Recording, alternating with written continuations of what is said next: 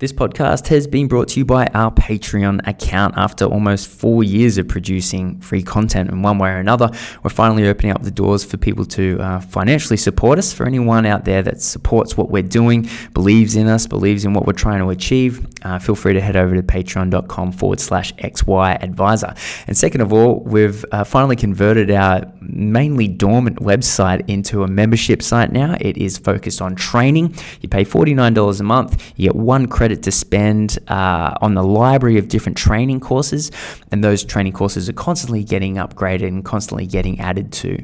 We actually give half the money to the course providers because we value what they do. It's just a really good way for us to improve upon the financial advice community. So that's everything. Enjoy the podcast. This session is also brought to you by Sun Super. They're one of the fastest growing profit for members or industry funds in Australia. They were the very first of these funds to partner with advisors, and they've got functionality where you can actually link to your client's Sun Super accounts and charge advice fees through the fund, as well as a number of tech innovations to make it easier for you to work with your clients. They've got great investments. They're really, really cheap. And their team are just generally legends. So if you haven't already connected with Sun Super, give them a shout because they're doing some really cool stuff. So I hear that I need to ask you about the time that you took 9 friends sailing in Croatia. Yes, you do. Is that where you want to start? Tell us. Yeah. Oh, yes. In my wisdom, I decided it'd be a really good idea to go sailing in Croatia, which doesn't sound so unusual because I actually grew up sailing, so I sort of knew what I was doing. But I ended up going and doing my navigation skills course in London. I was living in London at the time, and I picked...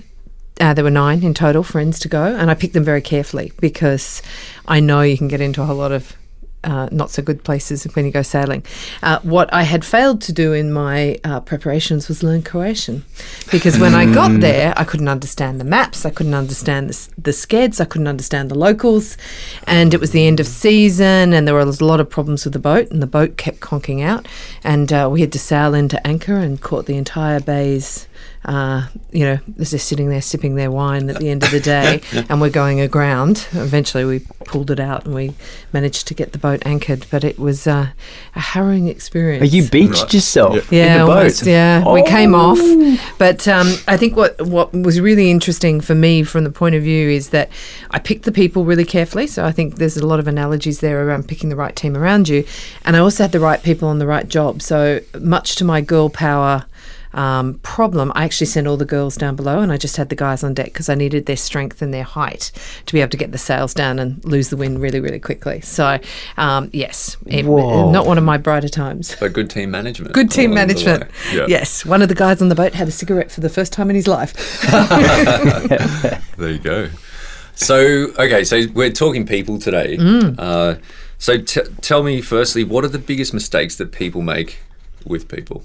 Yeah, the biggest mistakes is 3 things. If business owners could just do 3 things better, they'd have a lift in their productivity and their profitability, which is hire well, manage well, and fire well.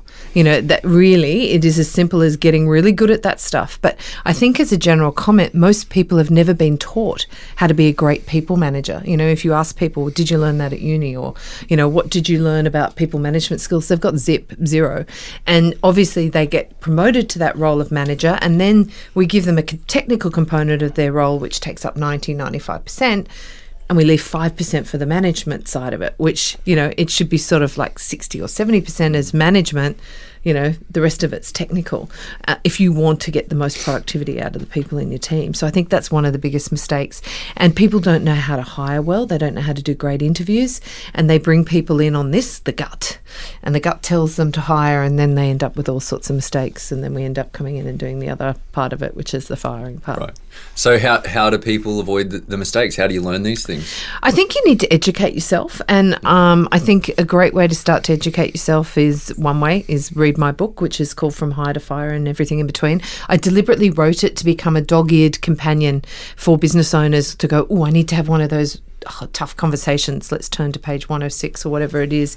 And I think Can you just bookmark it and leave it on their table? Oh, no. Just be like, reading before our next meeting. Yes, it's a little preparation for you. Yeah. Yeah. Look, I think you get better at it. Try and pick a mentor, somebody who you look up to, who you think is a really good manager, to try and help you and test your ideas out. So if you've got to have one of those awkward conversations or you're not sure how to manage something, you can run it by them first and they can give you some good coaching and mentoring. I think that's really important. So are you saying that even people like Clayton Daniel could become a good manager over time? Yes, of course. I think you're totally overestimating the power of your book. Look, there is very little hope. Look, I think, a big part of it that we joke about it, but it is desire. If you are a manager of people, you actually need to like people and you actually need to want to get the best out of them. but we don't even, sometimes we start a business not even knowing that we'll have one employee, let alone 5, 10, 15 employees over time. So we don't even have a chance to practice the skills before we're actually in the job of managing people. Yeah, when we were off air, we were talking before, didn't we? I have a client that you may actually know. And she said, Natasha, running a business would be so much fun if I didn't have to have employees. Totally agreed. Yeah, and everyone feels like that because it's not necessarily, you went into business because you're a financial planner and you love numbers and you love creating wealth. That's why you went into business.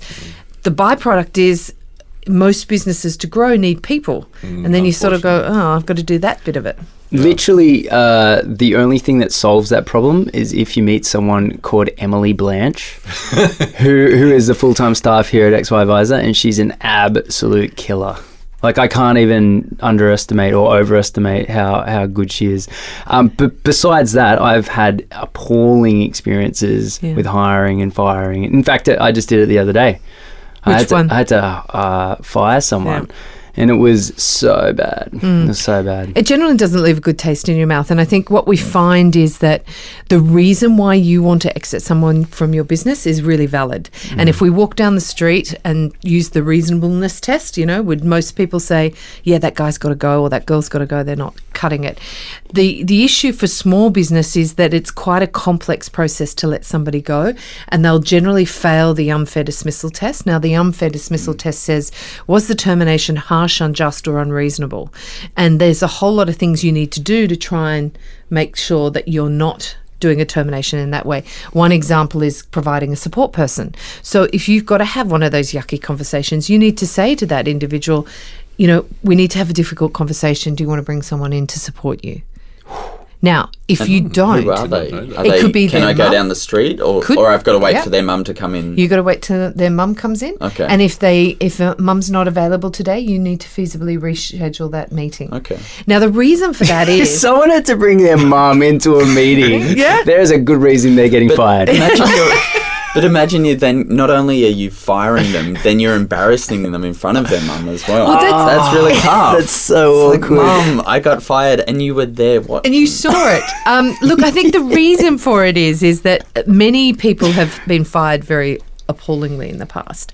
And the reason why they do that is often when you're in that situation, you're stressed, you're not listening, your mind's churning, you're thinking you're out of a job, and therefore you're not hearing what's being said to you. So that support person is there to say, well, remember when Ben said this, I think that's what he meant by that. Or they're not there to argue the point for you, they're there to provide emotional support to the individual who's going through it. So it might be mum.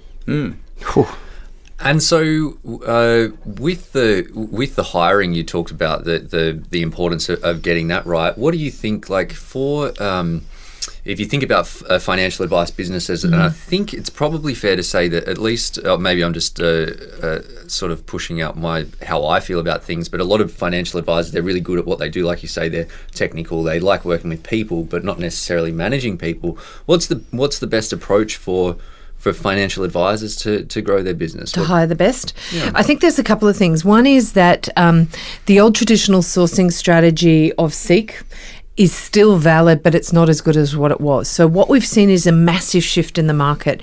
In the good old days, you could put an ad in Seek and you would get 100 responses, of which 20 could do the job standing on their head.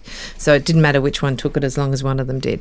You put that same ad out now, you'll get 20 responses, of which 2 can do the job. Really? Why?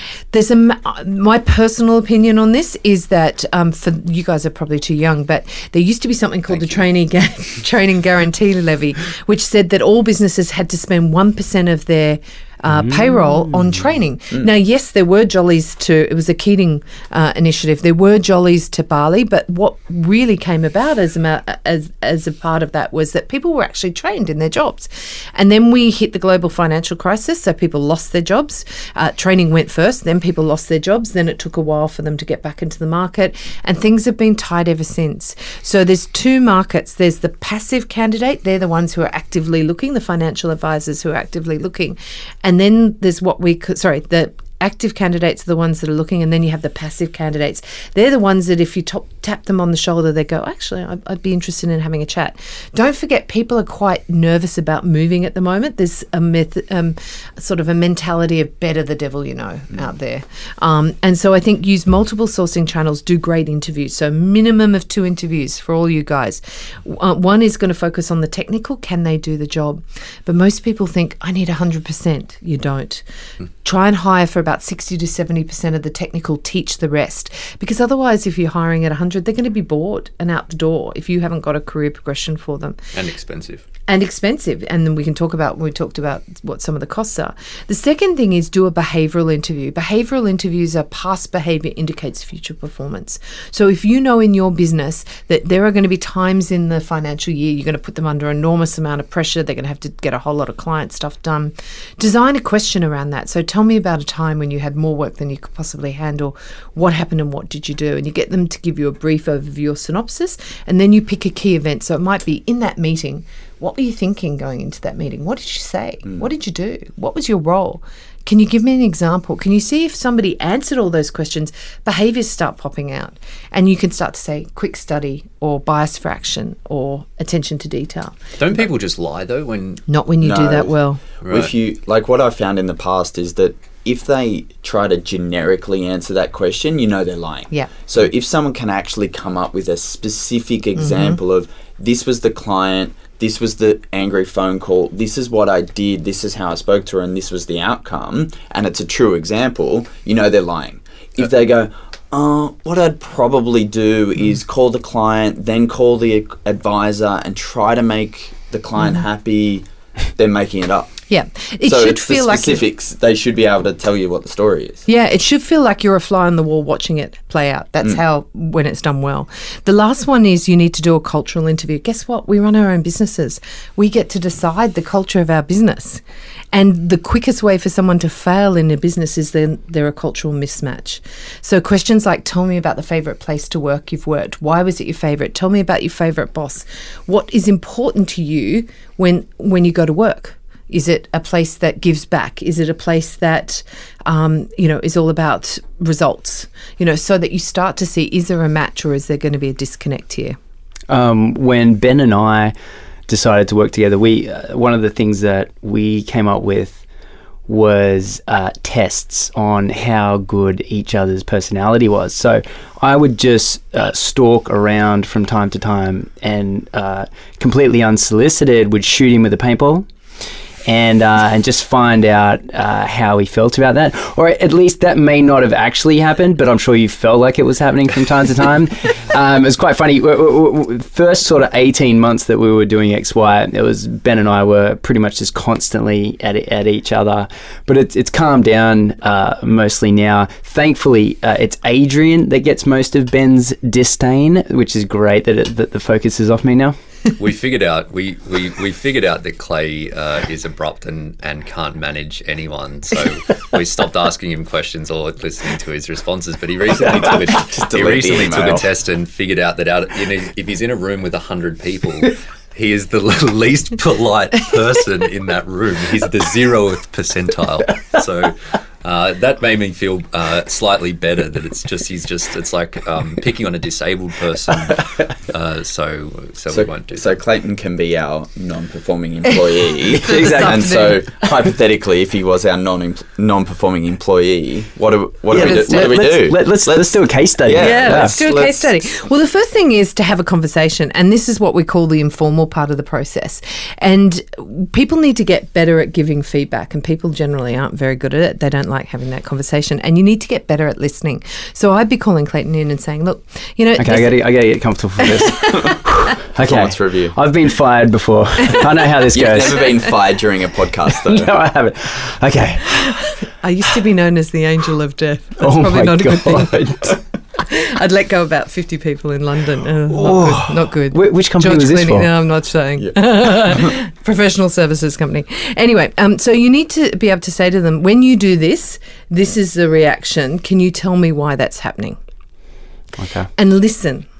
And use things like mirroring. So, explain that to me in a little bit more detail. Or can I just check that I can understand you? Because potentially you're not performing because we haven't actually given you the tools or the resources or the time to do your job. So that's what we call an informal discussion. If it keeps going and it's not improving, then you're probably more into that stage where you might need to say to them, look, we need to have a serious chat with you. You might like to bring a support person on because... My mum. Then, bring your mum. and the conversation would go in a similar way, but you need to start documenting. And I would have even put a file note when you had that first conversation to say... Is there protections for small businesses? Yes, there are. Yeah. So this is the protection, and everyone who's listening, write this down because it's a really important number. If you have under 15 employees, an employee can't take you for unfair dismissal if they have less than 12 months service. Oh. If you have 15 or over, they can take you after 12 months service. So 6 months for under 15, 12 months for 15 and over. Now, what does that mean? If you are taken, so what would happen if you had a complaint raised against you is the first thing you'll hear from is the Fair Work Ombudsman. You have to fill about 8 pages of paperwork and attend a mediation. And that will take a couple of hours and they'll try and resolve the situation. If you're deemed to have failed that unfair dismissal test, you can be fined up to 6 months' salary to be paid to that individual. Whoa. And or reinstatement. You guys better watch out. You wouldn't really want to be reinstated, though, Clayton. No. But guess what? Don't accept that one. They will push it if they're near 45 or over 45 and the relationship is not too badly damaged, because obviously once you're over 45 it can be harder to find a job. So they may push for that The reinstatement. ombudsman may Yes. push for reinstatement. Could you imagine? God, that Oh my! sounds horrendous. It's like people want to get divorced, and then the judge going, "No, Nah. just suck it up." Exactly. So even though we're protected, there's still likely lots of costs associated with doing that if we do it the wrong way. If you do it the wrong way, yes, because that I haven't included your time costs in that. We've developed an unfair dismissal calculator on our website to try and get businesses, give them an idea of what it will cost them if it goes wrong, and depending on how far through the process they go, so they actually get it right first go. They get some advice, they document it properly. And the other thing I would say is it should never come as a shock to Clayton when he's actually fired. So in the second last meeting, I will say to him, if your performance does not improve, your role is at risk of termination. So that when he turns up next time, yes, it could have all been improved and he's got to the levels of performance we need, or he knows he's probably coming in and, it should never be a shock. Ben and I used to work at a place, and I was living under the threat of firing for, about 6 months. And for the first few months, Ben walked in, he was like, "Hey, guys, look, let me give Clayton, I'll bring him under my wing, I'll look after him, just give me a couple of months, and I'll sort him out." A couple of months later, he's like, "Yeah, I've given up." There's only so much a man can do. He was really bad. and you just, history repeats itself. And you're still mates of sorts. Yes. Yeah, we're business partners now. Now we work together, but no one's allowed to tell anyone else what to do. So So we just It's don't listen to Clay. Let him a create win-win. things. He's not non-performing. He performs, just not in conversations and instructions. So I think you raise a really good point around trying to understand fit. So we talked earlier about Harrison's assessment. So you'll be familiar with psychometrics like DISC or Myers-Briggs. You're also familiar with wealth dynamics. We did That the has wealth its place as dynamic. well. Yeah. So DISC, Myers-Briggs, extrovert, introvert, you've probably worked out which one I am. What I love about Harrison's is they've mapped 6,500 jobs worldwide. And it will say, is Natasha a fit to be a HR manager? Yes, she's a 75% fit. But then it goes one step further. It lists all of my traits in terms of mandatory, desirable and nice to have for that role. So, when you work with someone after a while and you work out maybe great attention to detail or great client service, you work that out over time of working with them. Usually takes a couple of months. With this, you actually know how to point them to their strengths from day one. And it's a really powerful tool. There's a company called Hatch. They're a startup, and it examines someone's social media, exposure or life or data or whatever. It comes up with a personality profile, and then when the employer, they do a bunch of tests and they put their culture in, and then this company called Hatch says whether or not they would be a good cultural fit. That's crazy, hey. And it's becoming more and more of our social media life and what we see. Quick war story on this. A couple of years ago, we were hiring for a corporate travel company, and it was a fellow, and he was great. On paper, he was fantastic, but he was going to work with 6 women in an office and an MD male. And so what did the women do when the MD came out of the interview? They Facebook stalked him. Yep. And unfortunately, he'd had a whole lot of very inappropriate conversations about female genitalia and did not realise his profile was public. And so we actually had to rescind the offer because he was going to be working for a very high-profile person that you guys would know. And we couldn't risk that person finding out about that. And we couldn't have him in the office because the women were like, oh, we don't want anyone who speaks like that. And so he lost it. And he was mortified when we rang to say we've had to rescind. And I think he learned a very important lesson about social media. And it doesn't go away. What you post, it's there for life. Especially young kids that are coming through now. They need to be really careful that they don't have the drunk photo because people look at that. I think we have to be careful as well because there are a lot of John Smiths. Like I've heard more stories of people Googling their employee that was going to come in for the interview, and then when they walk in the door, they're the different person. Yeah. And so they've already got this idea that I'm going to meet this person, interview them, and I've got a negative feeling about it because I've looked at their social media. But then they've looked at the wrong social media. Exactly. And you're looking at the wrong person, but you don't know that till you get into the room with the person. And then you've got that, unconscious bias. You've got the unconscious bias from day one. But I'm a fan of the falling into the psychometric testing world. It just works, and I think that it's really important to build that into part of the hiring process because not only does it tell you if it's a good hire, but the outputs from whatever tool you use helps you manage that person going forward. You understand if they're a morning person or a night person or they're detailed orientated, and you can work to those strengths over time, and otherwise you just don't know it, or you've got to learn the hard way. Yeah. What do you use? We use one called Peoplelogica. Peoplelogica. Yeah, cool. Yeah, I think the point is it's one data point, and you should have lots of data points when you're interviewing. To your point earlier about how do you make sure you hire the best.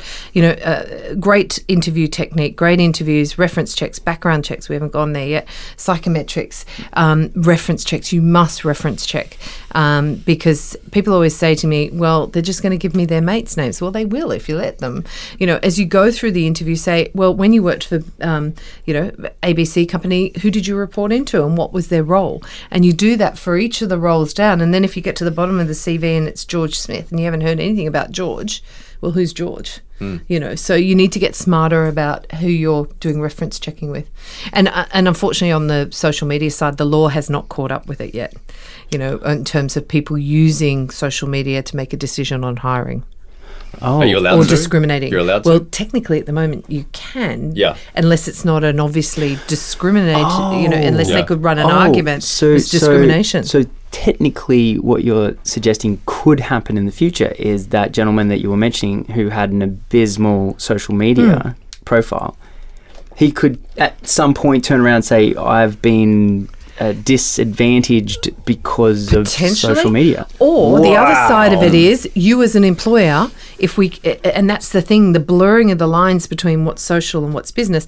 Let's all think about it. My Facebook started as a personal thing. It's now a business tool. Yeah, totally. So it's my friends that see what I did with my kids on the weekend, but it's also my business colleagues that see what I did with the kids on the weekend. Yeah. So there's a real blurring of the lines there, and that's making it complicated. So, employers are checking people's social media, but is that fair? What's the boundary between the work life and the personal life? You are allowed to have an opinion, and that opinion, just because you have a different point of view outside of the workplace, doesn't mean the workplace has the right to consider that opinion for hiring or firing people.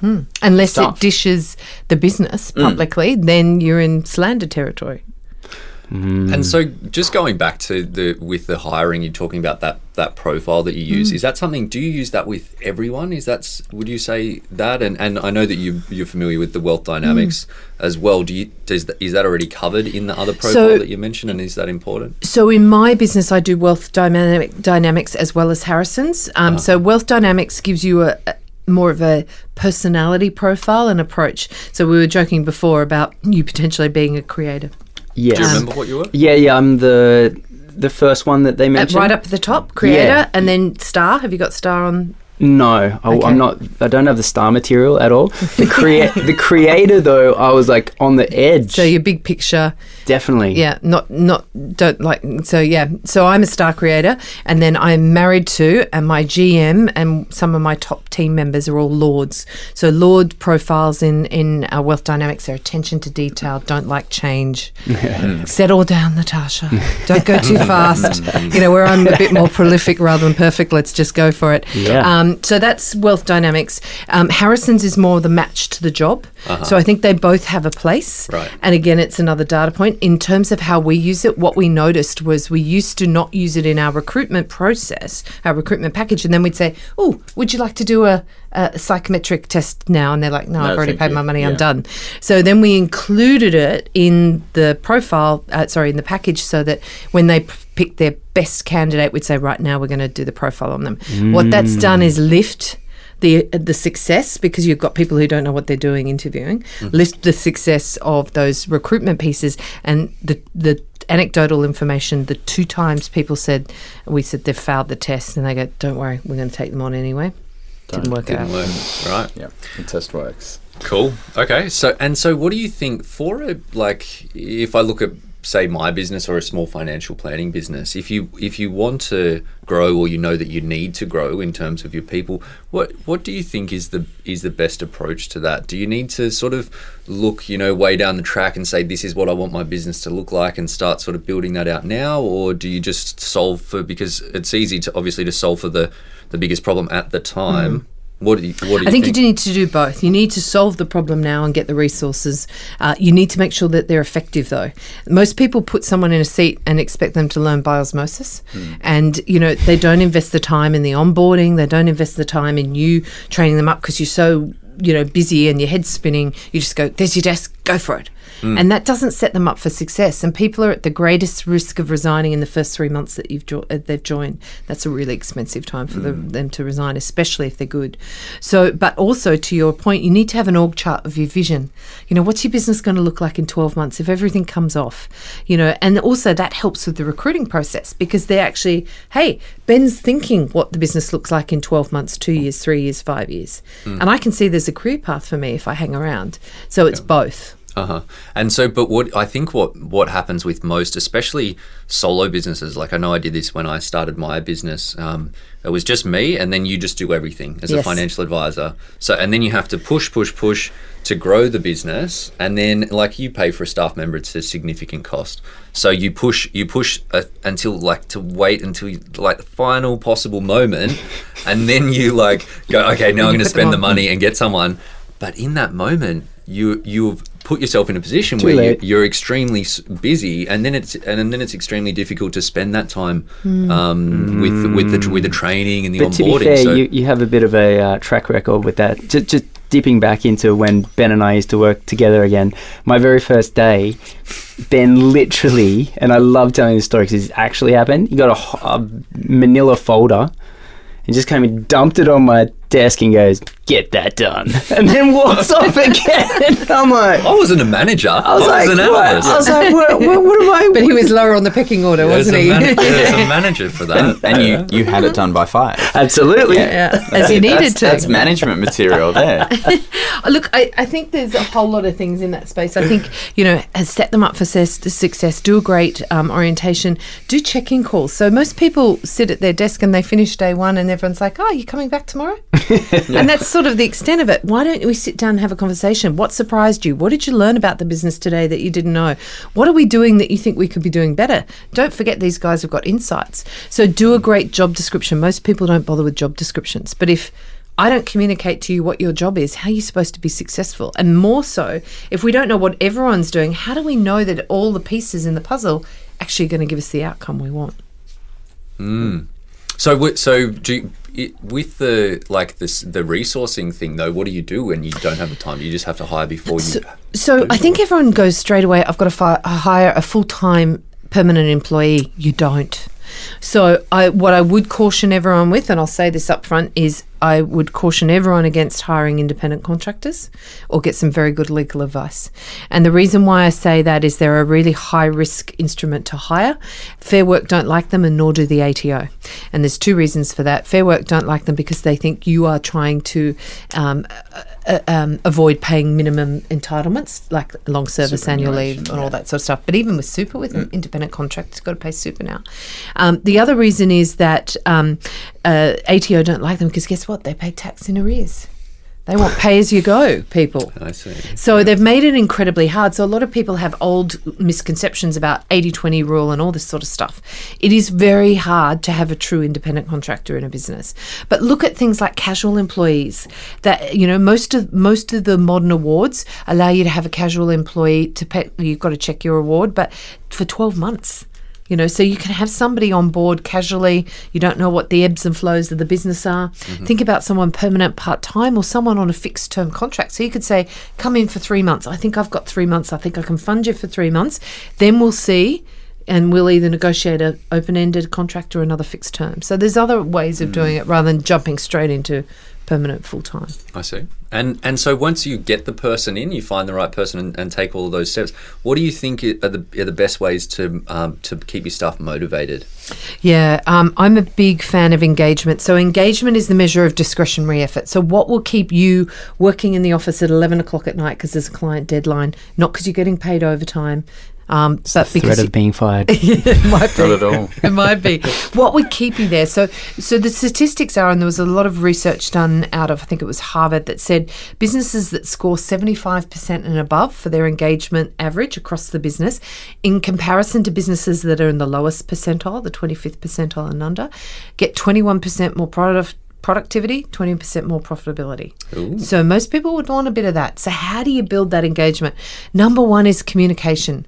Who of your listeners has a communication strategy about how you're going to communicate with your employees? Yeah, right. Okay. Most wouldn't. Not me. So, you know, think about what people... Talk to them. Yes. So I just bring my soapbox in and stand. Yeah. Hear ye. Here it is. Get back to work. So think about what they want to hear, how frequently they want to hear, and what are the channels for that. So one of the tools I use, I have a virtual team of 12.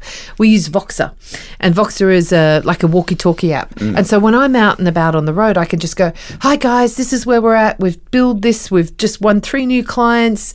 And a shout out to Helen because she's just doing an amazing job. And it takes me 2 or 3 minutes, and it's a free app. And literally people are working, but they're hearing what's going on in the business, and that keeps them interested and engaged. Then more broadly, you need to have regular catch-ups with your team quarterly. Take a half day, do some training, do some knowledge sharing, have a long lunch. I've just written a blog for Flying Solo going, we need to bring back the long lunch for clients. I've kept it going. What about like Tim Tams in the kitchen? That can be it, you know, if that's what people want, do it. You know, ask them. You know what Dean they wants Yeah. the $3 solution. You can tell he's got some stuff. How many? Is it Tim Tams or a Monte Carlo? Yeah. No, I know someone who quit because they cut the Tim Tams during the GFC. Yeah, and look, there are people like And that. the fruit. And I think to your Oh, point, yeah. Ben, ask them. So one of the things that you guys could do is what we call stay interviews. So they're not exit interviews. It's an interview once every 6 months that says, what do you love about what you're doing? What is really hacking you off? What would make you stay here in 12 months? What would make you stay here in 3 years? Actually ask them. And they'll tell you in the most, and then, because it's different for everyone. If we asked everyone around this table at the moment, what's going to keep you doing your job for another 6 months or 6 years? It's going to be very different. So you need to tailor that. Salary is just one component. And interestingly, the number one attractor for people at the moment, candidates, is flexibility. Salary is 7 on the scale these days. So yes, it's important, and yes, it needs to have met the minimum legal requirements, but Yeah. people want to be able to work from home. They want to go and see the kids at the cross-country carnival. They want to have gone out late partying and know that they're going to work on the weekend and catch it up. You just need to flex depending on who's in the And I think in the environment. That's kind of useful for a small business because we don't always have the ability to pay higher than average market rates to attract the best staff. And so if we can add these extra things around the outside that sometimes are effectively free, but you get a very big return on flexible working, for example, they're the important things to actually build into the, I suppose, like the job offer. We're going to pay you X, but in addition to that, this is what we provide. Yeah. I think one of the things I'd encourage your listeners to do is to tap into what I call a gold mine of talent, which is actually females who have left the workplace, because the larger end of town they talk about flexibility, but they're not all really doing it. Oh, this is the young mothers. The young mums. And do you know what? They are so grateful for a job. I've heard a and lot. you often have an overqualified person who's actually more than happy because they've got flexibility. Yeah. And so you get somebody who's a great resource in your How business. do you find that person? So I would, LinkedIn would be a great start, LinkedIn. some Facebook groups, or go into a mothers group on, in Northern Beaches or wherever you happen to be. But good people know good people. Mothers group, Could you just okay. imagine, if like Ben Nash tries to apply to the young mothers group, they're like, no, mate, no, not with that beard. Maybe not the right one that I was thinking about then, but anyway. They're out there. I've heard a really strange recruitment process. I think it's Zappos, the shoe store. Oh, yes. Where once someone comes on after a month, they offer 2 or 3 months' salary to leave. Yes. And then wait for the response. So, yeah. So It's only the good- really innovative. And guess what? If people stay, they are well and truly committed. Yeah. The people that were potentially hiring mishires go out the door really quickly because they can take their cash and run. It's self-selection at the end of the day. Yeah. Yeah. So I was reading your business Employee Matters. I read online that you have hired, fired and managed over 15,000 people. Is that right? Yeah. If you think about all the years I've worked and often I was in corporate roles, so I was a HR manager for 500 people. So it adds up over time. And Are you still counting? I've given up counting now. And do you know what? To be honest, I Will you don't put do the the number work up? anymore. Yeah. There's a little counter it goes up exactly. on that. Yeah. My team do the work now. I just talk about it. Michael Clayton, that movie, I believe, and he flies around and fires people. Oh yeah, up in the air, George Up in Clooney. the air, sorry. Yes. Sorry. Yes. Did you ever a gun for hire like that? Yeah, it's. I watched that movie. I had a lot of people say, "Have you seen that movie?" And I saw it very late in the process, but it did feel like that. But I think it's interesting. You can fire well, and you should fire well. People need to learn how to have this skill because, as a small business owner, you can't afford. If you've got 6 in your team, you can't afford 2 of them to be non-performers. That massively impacts your productivity. Or one. Even one. Yeah. One's 20%. Exactly. And a detractor often as well, right? So it drags it down. So it's 25-30%. Exactly. And everyone else in the team's going, oh, God. Yeah. What about George? I'm carrying George's load again. And, and so as soon as you get rid of them off, and your team are like, look, thank God, why didn't you do that years ago? Ben's been saying that about Paddy for 4 years now. Maybe we might need to get you in. Bring the briefcase next time. Yes. So what can go wrong? Like, how does alcohol play a role in the workplace? Both, I think Aaron has put the beers in the fridge at our office, and so what's the things that can go wrong when maybe alcohol's involved in your workplace? A couple of things. You need a drug and alcohol policy in this day and age. That's the first thing. The second thing you need to do is appropriate workplace behaviour training. I love a drink, so I'm not the fun police in, there are some businesses and industries that should be alcohol free. There are others where it's part of it and it's social, but it is an extension of the workplace. So even if you go out for drinks with a lot of people from work, that is deemed to be an extension of the workplace, and all the same behaviour requirements even if you're are not there. paying for drinks? Yeah, or- potentially. That could have been an interesting thing for one of our previous employers. Yeah. Yeah. Oh, yeah. Goodness. Yeah. Definitely. And what happens if no one from, let's say, the boss doesn't go, but say 4 or 5? Still could be an extension. So an example I'll give you is I went away to a work conference, and I left early. I was a mother of 3 young kids, and my dancing days were sort of limited. And then one of the team that were there were over 100 people there. I don't know what happened, but he lost the plot and he ended up running around the room and he bit his boss on the cheek. He stuck his tongue down someone else's throat. He threw a girl on the floor and gyrated on her. Mass destruction. Mass destruction. So I woke up the next morning and said, I think we need to have a talk about someone's behaviour. And obviously we went through a whole investigation and we had to interview people about the experience and so on. And he was fired. And the reason for that was that there was, a real concern for some people for safety, after that. Surprised. And whilst he was mortified, the reality was that he did it. And it couldn't. The business and he couldn't recover from that relationship. So, do appropriate workplace behaviour training. Teach people what bullying is, what it isn't, what sexual harassment is, what it isn't, what performance management is, and that will help lower your risk exposure. So, if you've trained everyone and everyone's signed off a piece of paper that says I've been to training and I've understood and I agree to abide by, then if somebody in your team does something wrong, they'll go after that individual, not you as a business. Because you as a business owner have a duty of care to provide a safe place of work. Every business owner does. And that's managing stress, that's managing opportunity for sexual harassment. The other tip, we talked about it before, the Me Too movement. The Me Too movement is going to increase, is my view, and it's going to increase the awareness and the acceptance of sexual harassment in the workplace. And I would suggest to you guys that we are just seeing the absolute tip of the iceberg. So there will be an increase in cases because people feel that it's now an appropriate time to bring forward a case. So you need to, if something happens like that, you need to get some advice pretty quickly and start to manage it. So, my wife. How do I stop this from happening With your wife? in the home office, or potentially relax the policies? Yes, I think there's a special circumstance there. I work with my husband too, and he gets hot in the summer, takes his shirt off. I'm like, come on, it's sexual harassment. well, let's hear a bit. Like, what is that an example? Yeah, so I think it's a really good question. I think it comes down to harassment that is that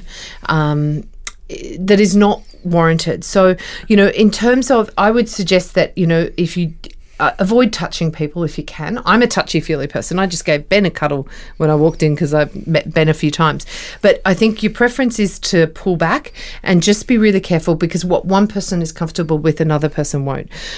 We had a situation with a client a little while ago where there's some people, secretary working, and all the guys were commenting on her outfit. Now, the test I would have used is, would that fellow have made the same comment about her outfit if his wife was standing there? Do you get what I mean by that? Ooh, like the wife test. Yeah. That's good. Almost like a wife test, because I am not sure they would have made that comment. And so, and I think women have for a long time just laughed it off. And they're going to start pushing back, I think, a little bit more than what they have. So, appropriate jokes, you need to be careful about the content in jokes. I would avoid touching people unnecessarily unless they're comfortable. We had another client the other day that had a staff member send herself selfies of her naked. Herself? Sorry. I said that wrong. Yeah. She took photos of herself naked and sent them to her boss. And accidentally? No, deliberately. Okay. And he didn't know what to do with them, but he then engaged in a bit of conversation, and that hasn't ended well because she's now claiming sexual harassment. What? Yes. That doesn't So seem to make it's sense. a messy area. Wow. I think I want it is a messy area. That's a minefield. So you definitely, as a boss, you almost need a support person to talk through as these things are happening. What do you do? Like, what should have that guy done? Look, he should have said that sending me photos like that is inappropriate. Now, and then just killed it. Right. You can't take it back. He's seen it, but I'm really sorry. I can't engage in that sort of behaviour. That makes it difficult, I suppose, for the workplace relations. Exactly, because she may choose to leave after that, and if that's the case, maybe that's the right outcome. Yeah, it's difficult. But he put himself in a predicament by not addressing it. Okay. Guilty by lack of reaction. Yeah. Although he did react, but in an inappropriate way. Yeah. Gotcha. Yeah. And so your business, Employee Matters, obviously you know a lot about people. What is it that you guys do? Yeah, so essentially we help businesses achieve success through their people. So we help them hire, manage and exit better. I'm a huge believer in your employees are your greatest asset. They're also potentially your greatest liability. We're all about building, at the center of what we do is building treasure, and that's that we hire people that treasure your business as much as you do, but also that you build a treasure trove in your business. And we do that through a number of different ways, but essentially we build highly engaged, highly motivated and very productive teams for businesses. So do you sort of get into the nitty-gritty of the architecture of the culture? Yes. Help codify that in some way and help communicate that? Yes, I think culture is really important, and it can be a major attractor to work for you. So I think business owners need to get very clear about what's their employee value proposition when they're meeting with new employees or potential employees. Working here, this is what it's like to work for us. You know, and so that they're bought into that culture piece really early on. Because if you're a startup and you're hardcore and you're working, you know, long hours and stuff like that, and somebody's at the end of their career potentially and not interested in that anymore, it's not going to be a fit. Correct. Yeah. And so how your business is a bit of a behemoth. You said you're working with your husband, you got 12 virtual staff. Obviously it's very successful. How have you gone about building your business? How did that all progress? Yeah, I was lucky in the sense I think I learnt corporate best practice and now I apply in a way that makes commercial sense to small business. Having said that, Ben, I've made an incredible amount of mistakes along the way for the same reasons that your people do. I'm a HR person. I'm not a marketing, legal, social media. That's all the stuff you got to learn as you go. But I do think, you know, we work in a very there's a very extensive employee relations framework in place here, and people need to get their head around that, and they need to understand their modern award and their fair work obligations. But in terms of how I've built the business, it's trial and error. I've surrounded myself with great people, though. I have an incredible team that, you know, I was chatting about it when we were off air. My daughter had a bad accident and I was out for 4 days, and the team just pick up and they just run with it. And I had no worries that the business was not going to thrive while I wasn't there. And it's because of the people I've got there. And so how did you go about growing your team? Yeah, I tapped into that gold mine of talent, which is those mums who have had very successful corporate careers but don't want to work a 60-hour week anymore. And so we've built a portfolio of clients for them when they come in and out of that client's business as their HR manager. And it's so seamless that people actually feel like that's their HR manager. It's, you know, XYZ's HR manager. It's not, you know, employee matters person. And, you know, a big part of what we do is put the costs, which is important for you guys because they're all financial advisors. You know, a lot of times people think there's a lot of soft and fluffy with HR.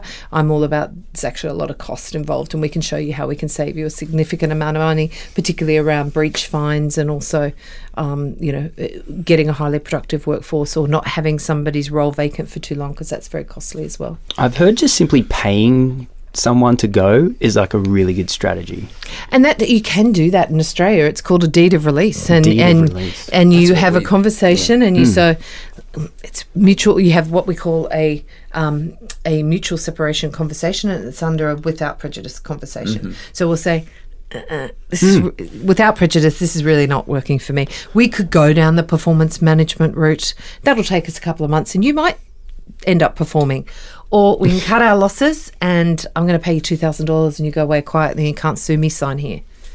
And they need to get legal advice on that deed of release. But it's a quicker, more expensive, but a quicker way and sometimes a better way to solve a problem. Yeah. I've seen that. I've seen that used in practice. In fact, I've had that used on. Well, when I say I got fired, that's actually what happened. Sign a deed in the past. Like we can, we'll pay you. We'll pay you your bonus, and we'll call it a this release payment. But you have to sign this thing to say that you won't. And that's an interesting thing. If you flip it around and think about the employees side, all of our clients, vast majority are employees, and they're who looks after them.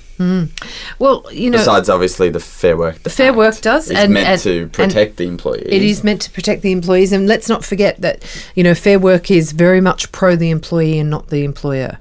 And, I would suggest that their HR manager should be protecting them in their businesses. But if they've got an unscrupulous boss, then, they may need to take some advice from Fair Work, which is 131394, I think is the number. And so if an employee has an issue, just randomly, they're able to call Fair Work and say, and get this some is advice. my situation. But I would always go and speak to your boss first, because they may not be aware that it's an error or that it's making a mistake, and they might be very happy to make good on it. So, and I know we were talking, you were talking before about restraint of trade. Yeah, well, that's another thing for financial planners as well. And, lots of people get a contract that is 10 pages or 15 pages. And then I've seen the restraint of trades that say you can't operate in Australia. And if that fails, you can't operate in New South Wales. And if that fails, you can't operate in Sydney. And if that fails, you can't operate in Martin Place. And it's this cascading if formula to try to protect the employer. But then just in the industry, it seems like you can't enforce a restraint of trade very well, or it's very expensive. It is. And the onus is all, once again, on the employer, because the employee needs to eat his lunch. So they're entitled to go and work. And so what do you think about So I think in the restraining past, trade? you're absolutely right. Restraint of trades weren't really worth the paper that they were written on, and you'd sort of put it in there and really just cross your fingers and hope that they believed it and they wouldn't do anything about it. Nowadays, there is actually a push, and the judges or the commissioners are making more orders to protect the business's IP confidentiality. So if you have an employee that sticks a USB stick and downloads all of your clients and takes them, that should be in your contract. That's not good, and you should be able to protect that as a business owner. Equally, around restraint of trade for your employees, it needs to be fair and reasonable. They've still got to earn a living. I grew up in the banking and finance industry in dealing rooms, and they did it well, and it worked because they put people on gardening leave, and they were out of the market, but they were paid for 3 months. They couldn't do any work, and the hope was that they would lose all of their contacts and their beer buddies over that time, and then that would protect them. But I would suggest get a good one written, but it needs to be reasonable. But I would also encourage everyone here, if you haven't had your employment contracts looked at in the last 2 to 3 years, get them looked at, because the law is evolving over all the time. So we used to do employment contracts, and we don't do them anymore. The iterations that I've seen coming through our lawyers that do them, massive changes and big changes around protecting your IP, protecting your confidentiality. And you would actually say at an annual review, get your employees to sign a new contract? Possibly not in an annual. It could be timed around your annual review, because what you might want to do is say, look, we're reviewing our contracts because we want to make sure that we're up to date with best practice. We're going to give you a chance to review the contract. You can take that off and show your lawyer. We're going to do info sessions about what's changed. And for anyone who signs up on this new contract, there's a little sweetener in it for you. And if they say no, then they remain on the older contract, potentially. Right. So you can't force people to sort of upgrade their contract. It's hard. Yeah. And look, but what you want to make it is it's worthwhile to upgrade it. So you might want to put something else, an extra benefit in there that would be helpful. So that's. I was going to ask you. My final question is around what do you see as the top 3 things that that people that run businesses, business owners, that they don't know that they should? So the top 3 things is Modern Award. So you must be compliant with your Modern Award. So I think for you guys, it's probably the Banking and Finance Award. Maybe. There used to be 1,300 of them. There's now 132. It'll be in the show notes. It will be in the show notes. So do a link to that. Whatever the award is. We'll do a link to it. You must have a copy of that in the office. Your team must know where that is. So if the Fair Work Ombudsman walks in the door and says, "Who's the boss?" and Ben stands up, they go, "All right, where's the Modern Award?" Isn't it on the internet? It needs to be your, it needs to be, it needs to be in your office, whether it's in your kitchen or whatever. The other one is they don't send out the Fair Work Info Statement, which is legally has to go out with every employment contract for a permanent. Oh, and each of those 2 things that I've just mentioned expose you to a breach of the Fair Work Act, which could be up to $63,000, and they've just increased those to $630,000 for extreme cases. Oh, you Thanks mean the to award? pizza. No, I do have that. There you It's in go. the kitchen. So pleased. There's coffee stains on the bottom, but it's there. The third one would be independent contractors, because if you are deemed to have an independent contractor who's truly an employee, then that risks a fine, again, of that $63,000. And also, here's the stinger in the towel, back pay of entitlements. So if that independent contractor has been with you for 2 years, guess what? They've accrued 4 weeks of annual leave for each year. They've accrued 10 days of sick leave for each year and long service leave. Wow. So it's an important one. So make sure if you have any independent contractors. Is there a holiday period, where 3 months someone comes on as a contractor and then they become an employee? They've still after got to meet that, the criteria of a true independent contractor, and they've made it so it's a very multifaceted test. So things like, do they have their own business card or do they have your business card? If they look like they're your employee, that's not a good thing. If they use your equipment, that's not a good thing. If you're directing their work on a daily basis, that's not a good thing. What's the difference between an independent contractor and someone working on a contract, though? Because people work on contracts, right? That's okay? Is that okay? Well, that's probably an independent contractor. So Like a 3-month contract? Yeah, 3-month contract. Again, if it could okay? be, well, it depends whether they meet the test. So here's a great test. So if you provide them all if you provide them what they got to do, their computer, their laptop, their business card, their phone, they're starting to fail. They're starting to look more like an employee. Exactly. If they use your work email address, they answer the phone in your work name, not their independent contracting name. If it looks to the public that like they're your employee, here's the biggest test of all, and this is what I learnt when I first started doing this. If that independent contractor is a test, here's a really good one, can't come to work one day and he can give the work to someone else without your permission and he works for you, he's an independent contractor. Oh, I see. Mm-hmm. So it's a multifaceted test.